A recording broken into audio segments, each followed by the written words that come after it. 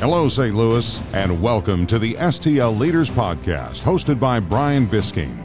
Brian started this weekly podcast to give a voice to leaders of our community, to share their story, their journey, and the lessons that they have learned along the way. Brian grew up in a small town outside of St. Louis, where he watched his father run a small business and was always interested in how the leaders in his community got where they are.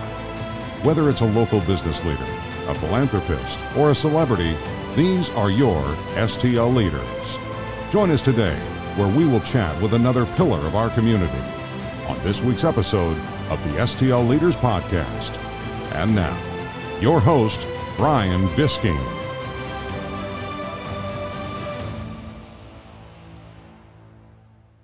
Hello, St. Louis, and welcome to the STL Leaders Podcast. We have a great episode for you today. But before we get to this week's episode with Mitch Myers, I want to thank one of my great sponsors, the Tom James Company. Crafted using your exact measurements, custom clothing is the perfect expression of who you are, or who you intend to be. It's about getting what you want, the right fit, the right fabric, the right details, the right style. Ben Lawler with the Tom James Company helps you choose from over 500 custom suit fabrics and 250 custom dress shirt fabrics. He can help you build your entire wardrobe, including suits, shirts, trousers, sports coats, and even custom tuxedos. To learn more, visit stlleaders.com. Also want to thank Enterprise Bank and Trust, Synchrony HR, and NWO IT Services. And now, to this week's episode of the STL Leaders Podcast.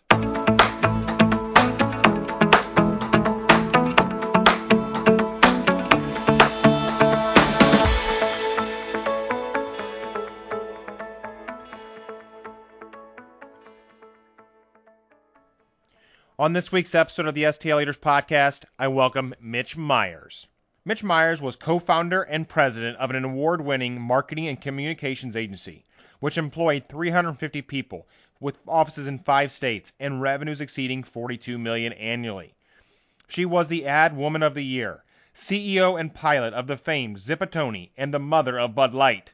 Her 25-plus years in the marketing and communication space was spent building, launching, and consulting for brands of major Fortune 100 companies, startup businesses, and various advisory board organizations. After retiring for a short period of time, she became the co-owner and partner at the Belief Company here in St. Louis, Missouri. Her organization has proudly been producing high-quality CBD oils to treat epilepsy patients, as well as developing brands for the general consumer market. It is my honor to welcome Mitch Myers to the show. Mitch Myers, welcome to the STL Leaders Podcast. Greatly appreciate you coming on today. Thanks, Brian. I'm excited. Absolutely. So, ironically, you've known my father a very long time, and we got introduced not too long ago by a mutual friend. And I'm excited just to dive in about your background today and now what you're doing. Well, it's not a typical one. People look at me now and say, wow, how do you get to be where you are? And it was a very windy path. I started out in accounting, getting a degree in finance and accounting from SIUE, worked for a public accounting firm for several years and decided that wasn't for me. So I went back to school getting my master's in finance and found a position at the 7-Up company, which was based in St. Louis at the time, in their accounting department. But I really was wanting to transition into marketing. Those people looked like they were having a lot more fun than the accountants. So I ultimately did that. And interestingly, I got that job because they wanted my financial background. Obviously, marketing expenses are something you have to keep track of. So it was a win-win for both of us. A couple years later, I got a phone call from a headhunter. There was a brewery in St. Louis looking to hire somebody that would introduce a new product for Anheuser-Busch, and obviously I jumped on that. And it was to introduce Bud Light in 1982. So a team of us got to work on that, introduced that brand. Was very exciting, lots of fun, big budgets, high pressure. And then I ultimately got into new products for Anheuser-Busch. So my role was really finding brands that would fit within the distributor network, creating brands, So it was very fast-paced and interesting. After 1989, I was approached by a gentleman in St. Louis, who was a creative director, who wanted me to join him in starting a creative agency. And we did, called the Zipitone Company. And we built that firm over 15 years to 350 employees, 5 offices around the country, 45 million in revenue annually, and then sold that to a large advertising conglomerate in 2003. And then I retired. It was time for me to become Mother of the Year. My kids were in grade school and high school, and spent a few years, bossing them around. And at the same time, I started getting on boards, U.S. Bank Board and the St. Louis Community Foundation. And I got introduced to a lot of interesting people. And at one of those board meetings, I was asked if I would be interested in investing in medical cannabis that was coming to the state of Illinois in 2014. And I was very interested in that. I had seen medical in Colorado come into play, and I actually had friends that were working in the industry and were treating people directly. And so it fascinated me. Thought that I would just make an investment, go to a few quarterly meetings, but it ended up, because I lived in Illinois, I became the person that put the team together, that found the financing, that got the real estate, made the application, and actually applied for the licenses. So that was a 2-year period of intense research, traveling, meeting people that were cultivating, extracting, manufacturing products, and then treating patients. So we were fortunate to get a dispensary license in the Chicago area, and got that up and operational and staffed. And shortly after that, the state of Missouri offered 2 licenses for people to cultivate CBD, which is a form of cannabis, extract that into oils, and treat epilepsy patients. So I was very close and personal with families that were dealing with, kids that were born with very serious epilepsy conditions, working with Cardinal Glennon Hospital in St. Louis. And it was a very intense learning experience around CBD. And then the state of Missouri, as many states around the country are moving into medical cannabis, Missouri passed a law in 2019 to approve medical cannabis for the state. And what that meant was there would be multiple licenses for people to cultivate cannabis, manufacture it into different products, and then sell it at dispensaries. And so I put together another team. We went after a bunch of licenses thinking we would only get maybe 3, and we ended up getting 10. Wow. So the last year has been very active for us, fundraising, constructing, working with contractors all over the place and getting these 10 licenses operational. So much for the retirement. Yeah, absolutely. Well, let's take a quick step back. Tell me about, so you introduced Bud Light product. Tell me about Spud MacKenzie. Spuds MacKenzie was my firstborn male. Actually, it was a she. It wasn't a male. It was a she. Our brand was looking for a college promotional idea, and I had worked with our ad agency out of Chicago, and we came up with this idea of a party animal, and we wanted to use a dog. But we didn't want a dog that was stereotypical, so we got a kennel book and started looking through pictures. And somebody said on the phone call, "What kind of dog did General Patton have? Looked like a pig riding around in his Jeep with him." So we keep looking through the book and we find it. It's an English Bull Terrier.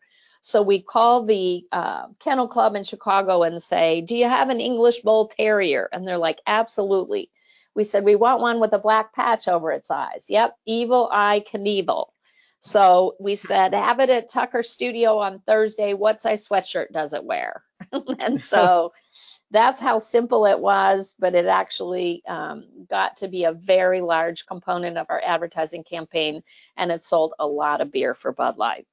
Absolutely, absolutely. Well, we were talking earlier, and I don't remember Spuds McKenzie, but I do know that it was a big deal, and so it's pretty neat to hear that story. It was fun. Absolutely. So then you leave Anheuser-Busch, as you said earlier, and you go and start a marketing brand event firm here in the area, and grew it to one of the largest in the country, and then you sell it. So what was that like running that, and then why sell? So it was, I left Anheuser-Busch where I was making a decent salary. I was in the stock option pool. Everybody thought I had lost my mind, including my parents. Why would you leave there? And I said, oh, because there's this great opportunity. And I realized if you work really hard, sometimes it's like public school, you don't get ahead. And if you're working for yourself, you can. I was a little naive at how quickly we could develop clients and revenue, and bring on people and hire them. My partner and I actually had to write a few personal checks to make payroll in the beginning. So it was a white knuckled experience every now and then. We'd have a good year, and then the next year we were upside down again. But we were very creatively focused. Um, we hired the most amazing young people. I mean, to date, I probably still have 1,000 of them in my life, and they're just incredible. And everyone wanted to work there. We worked very hard, but we played equally as hard. We went after the type of clients that we liked, and those we didn't like, we would resign. So it taught me that culture in an organization is the strongest thing you can build. And when we went to sell the company, that culture added multiples to Sure. the amount they were willing to pay. Yeah. So what made you decide to sell? So that had always been our goal. Once you get to that size, losing a big client is devastating, right? Sure. Our biggest client ended up being Miller Brewing Company. And if you lose a client like that, you may have to lay off half your staff. And you just never know when management changes hands. And that happened to us at Sure. Miller. It was owned by the Philip Morris Company at the time. Philip Morris came in and fired the CEO, VP of Sales, and VP of Marketing, which we had spent years, sort of proving ourselves. All of a sudden, overnight, we have new bosses coming out of Philip Morris, and they could have easily brought their own resources. Yeah. But they let us demonstrate what we could do and ended up keeping us. So that kind of risk, the bigger you are, you have to keep building and getting bigger. And we really didn't want to be even as big as we were. It was getting more and more challenging and opening. We had a New York office, a San Francisco office, Chicago, Milwaukee. That all gets expensive. And so the goal always was to sell. Took us a little longer to get, the partner that we wanted, but it worked out really well. Yeah, well, that's good. So then you get into cannabis, and as you mentioned, Missouri obviously passed the medical cannabis piece, and 2/3 of Missouri voted for that. But there's got to be still a lot of legislative challenges that you're facing. So talk to us about those legislative challenges and how you're navigating them. So every state is different, and in the state of Illinois, for example, that bill was brought forward legislatively. In the state of Missouri, it was brought forward via a constitutional amendment. And so Missouri does have that ability.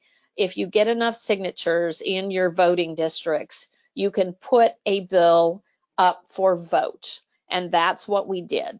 So the interesting thing is the people involved in it were very experienced in cannabis around the country for many years. So they wrote very detailed language in terms of how many licenses for each type, what the requirements were, who was going to manage it, the Department of Health. All of that was laid out in the constitutional language.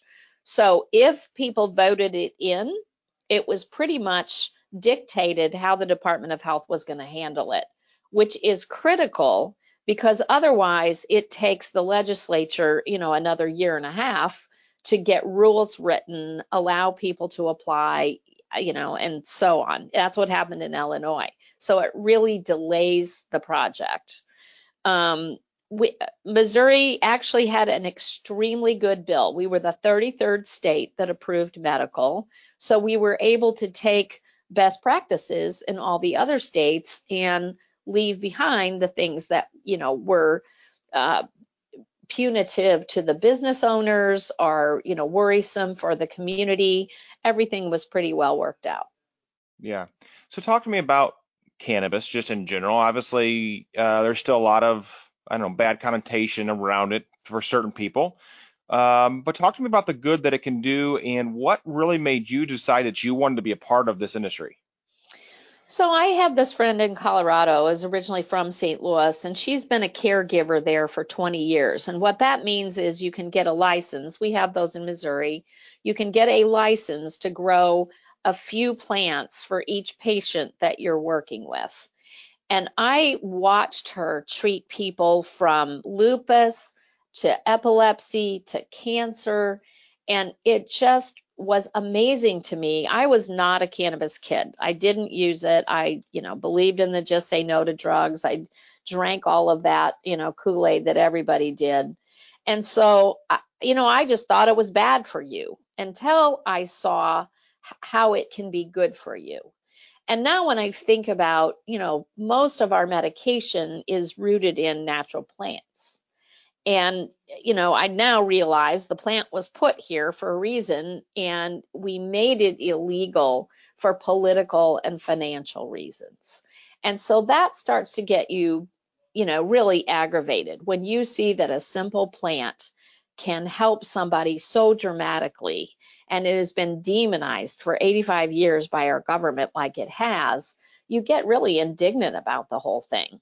Then when I started treating these kids with epilepsy with a very simple oil that comes from the flower of this plant and nothing else, it was almost miraculous. We'd see people go from 50 seizures a day to one or none. And it was life changing. The whole family was able to sort of get their life back when these children would stop seizing like this. So I got the bug just, working in it for a little bit and listening and watching my friend, and then, getting involved. And I've been involved in Illinois and Missouri since the beginning of it. So I feel like, the old guard here now. Being in cannabis 7 years is like dog years. And now for a quick break, we bring in our sponsor, Enterprise Bank and Trust, member FDIC. Enterprise Bank and Trust knows that every business and every person is unique. That's why they get to know you in a way that the large financial institutions don't. They are our banking partner here at the STL Leaders Podcast, and I highly recommend that you check them out. To learn more, visit enterprisebank.com. And now, back to this week's episode of the STL Leaders Podcast.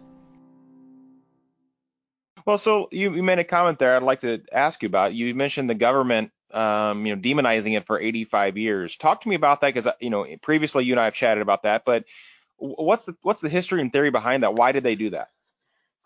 So it's interesting. If you do look up the history of it, there was a man named Henry Anslinger, and he was running a department that was sort of the forerunner of the DEA. And his job was to supervise, alcohol when we had prohibition. So he had a large staff and a large budget like they do in government, and alcohol was coming out of prohibition in 1933. So he needed something else to demonize. And what we're trying to truly understand is whether he got the ball rolling or some of the industrialists got the ball rolling. The DuPont family, the people that were involved in printing and paper and things like that, because the cannabis plant is also the hemp plant. And you probably have been seeing and reading about hemp making a comeback. Hemp is just basically a cannabis plant that has very low THC. It's less than 0.3%, and it doesn't have any psychoactive effect. And in fact, hemp is grown mostly for fiber, for building materials, and things that can replace plastics. It's a renewable crop that can be used for thousands of things. And so between Henry Onslinger wanting to demonize something and maintain his department, he's the one that named it marijuana. That is a made up word to make it sound like it was coming from Mexico, because he tried to get people to believe Mexicans were bringing this across the border. They were giving it to white women who were then shooting their husbands when they came home because they were high. They did a movie called Reefer Madness, which is just hysterical now, but the government funded that, and it was just crazy propaganda to get people nuts about cannabis. So from the beginning, there has been a lot of stereotyping of minorities, ethnic people, jazz musicians were the bad guys. Those were the people that were bringing it here and selling it and using it. And as a result, this war on drugs has just been decimating the country in terms of imprisoning minority people for cannabis when white people consume it just as much, if not more. So there's a big pushback on that now. You're finding that states that are approving this legally are definitely doing social equity programs to try to expunge records for minorities and also to bring them into the industry.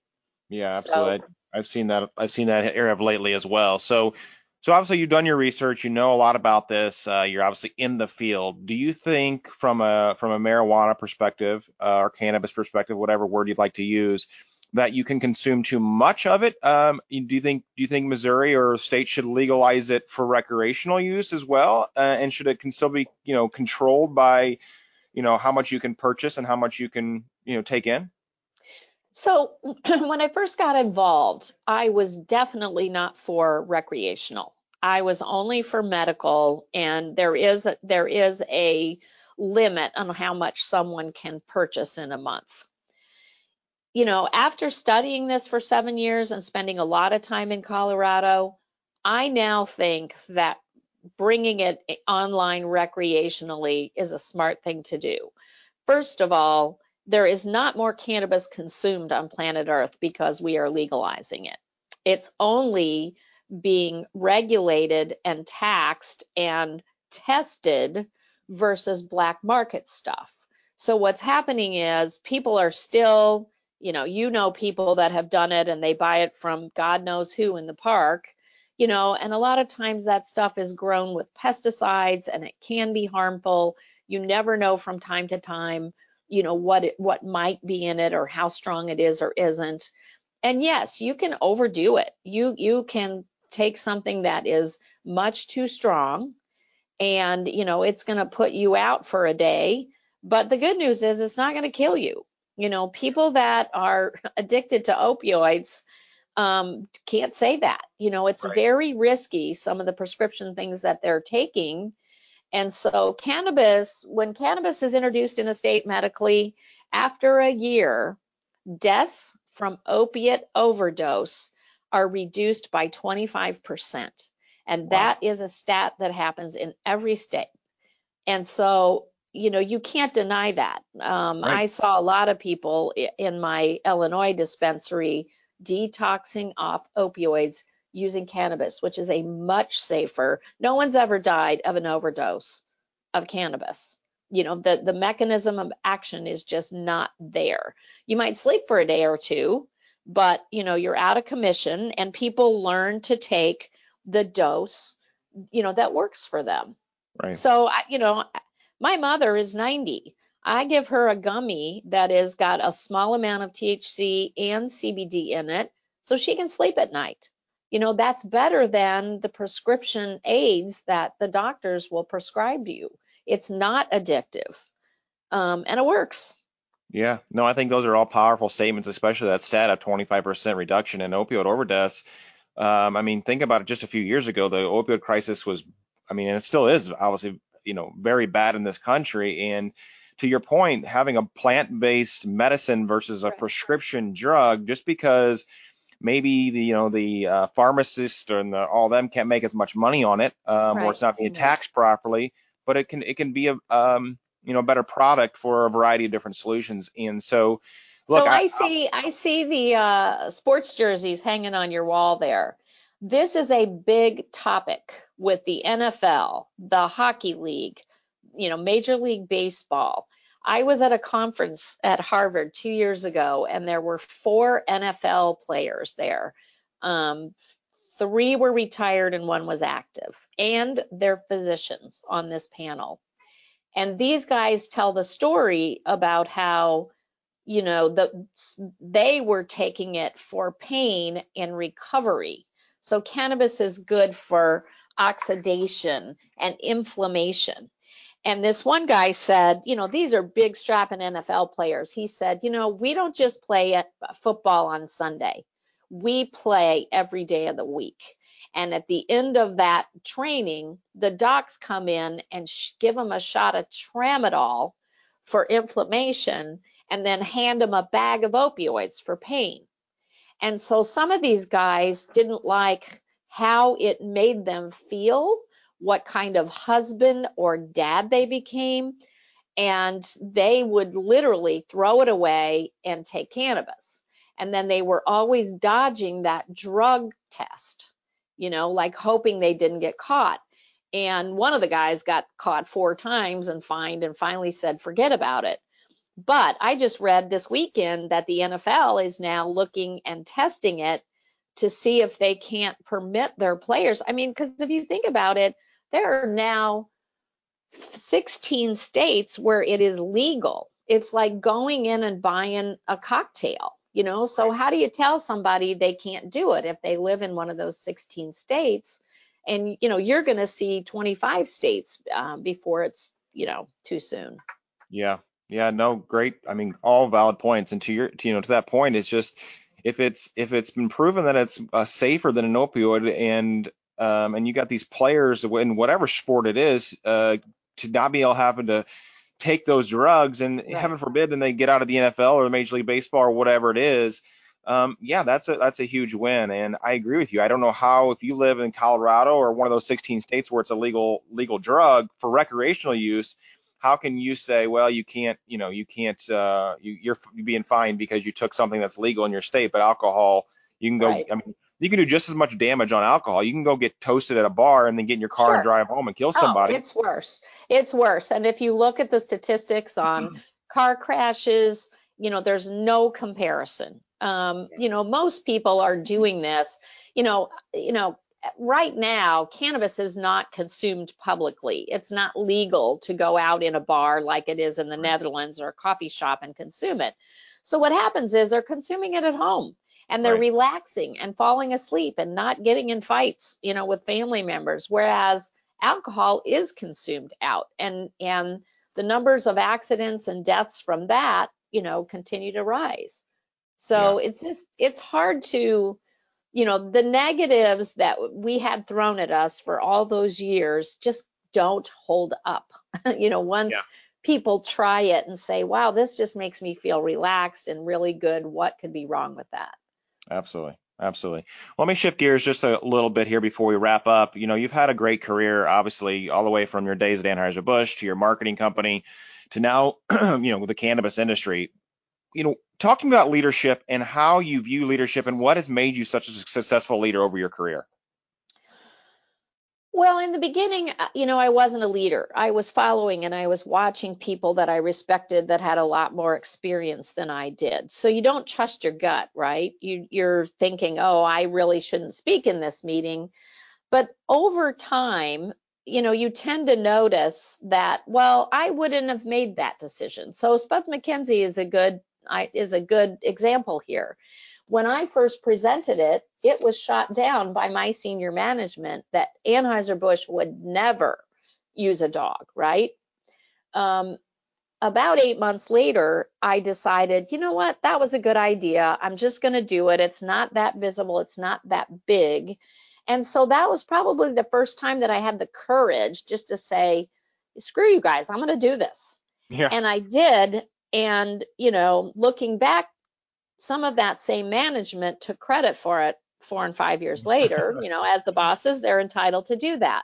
Sure. But what that taught me was, if you see a good idea, fight for it. It may not be a big idea at the time. You might have to dust it off, give it a little oxygen, try it a few different ways. But that's where a big idea is going to come from a small idea. And you have to have the courage to push it forward.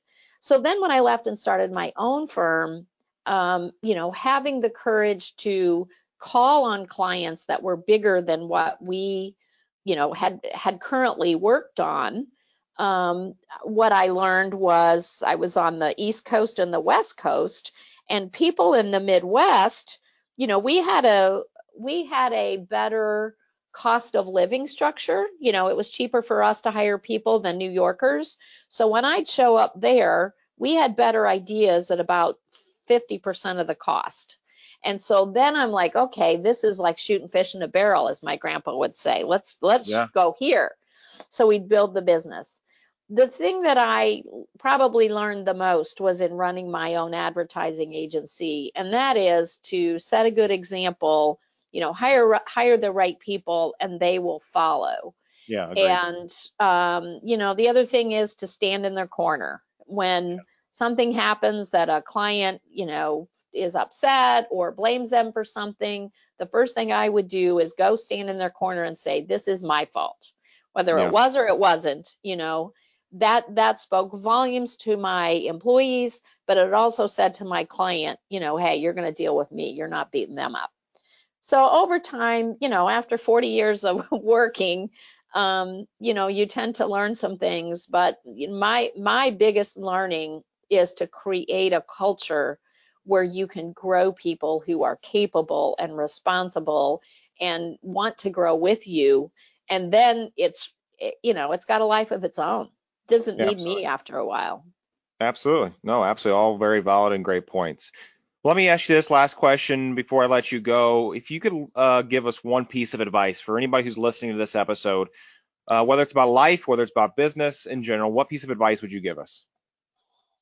Wow. I would say, and I have to make a presentation next week for the St. Louis Business Journal. And it's interesting because when my kids were small, they had a bathroom that they shared. And I hung some things in there. And one of them said, take a chance, then take another chance. And it's like, as a parent, you can tell your kids that they're not going to listen to you, but maybe it'll rub off on them, as they're walking past that.